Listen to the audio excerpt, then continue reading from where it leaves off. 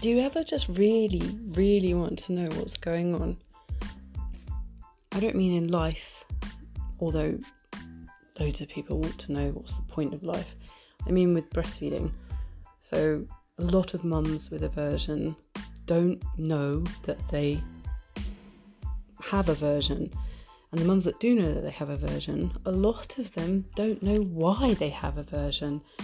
And that's really the main driver as to why I did a lot of the work I did.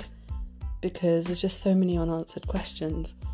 And if I'm completely honest, a lot of my personal motivation was because I struggled so much to find answers. I struggled with finding breastfeeding comfortable. I struggled with understanding and being able to live with normal infant behaviours and developmental leaps, and the loss of sleep and the unpredictability and the lack of control and the unknown. And a lot of my work was just to try and find answers for myself in the beginning. And I don't know, 5 years later, I do have some, but not all. And the reason for that is basically because there is so little research into the areas of breastfeeding, lactation, motherhood, compared to other fields. There's actually a TED talk by a researcher from Harvard called Katie Hind, and she says that there's more research in terms of published peer-reviewed articles and journals and books on tomatoes than there are on lactation issues and breastfeeding. So you can see what kind of problem we're looking at, and you can understand why people like me won't know very much about what's happening to me. And that's really where we're at.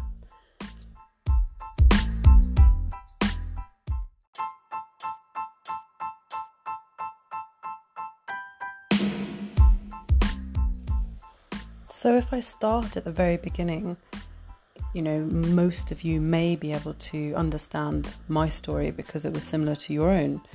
You thought you had researched enough about all the different things that may happen in pregnancy and mainly childbirth, because let's face it, our society has a very abnormal fear of childbirth, perpetuated by the media and unfortunately by pretty much the rampant horror stories that women tell of their own childbirth. But breastfeeding really just kind of fell by the wayside, and I didn't even give it a second thought because, well, why would you? You would just assume that it's easy enough to do and that you'll get on with it once the baby comes. The main thing is childbirth, right? But unfortunately, we have a abnormal, phenomenally high rate of C-section across the world, and this is well known to have impact on maternal mental health, on breastfeeding post-birth, on the relationship with the newborn and the child later on. And it's something that I think many of us didn't consider. So C-sections, medical interventions, the use of drugs and various other birth traumas that can happen to you do affect you, your relationship with your nursling, and your breastfeeding journey. If you are lucky enough not to be affected by these, then you have to face the normal difficulties that mothers have in the postpartum period, the sleep deprivation, the getting back into society, and then the pressures from society itself. But if you did get affected by any of these things, then, well, for me, it's very clear that for some people, this can be a big trigger for aversion later on.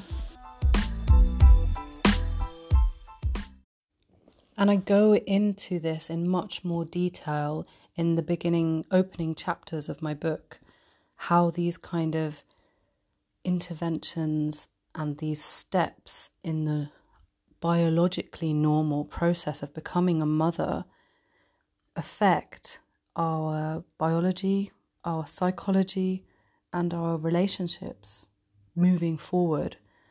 So when the book is published, I will be talking a lot more about this and going in depth about it, and I would love to explore other people's experiences, because I try as much as possible to understand my own biases from my own experience in birth and breastfeeding, and to incorporate others as well in order to have a better understanding about why the phenomena of aversion occurs. So why might you hate breastfeeding?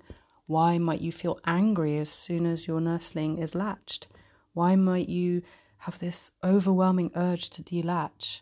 Why might you feel like a prisoner? Why might you want to run away at night? Why might you feel trapped? All of these things, these feelings and emotions, you don't ordinarily associate with breastfeeding. And we'll cover that in our next podcast. So thank you for listening, and I'll see you at the next one.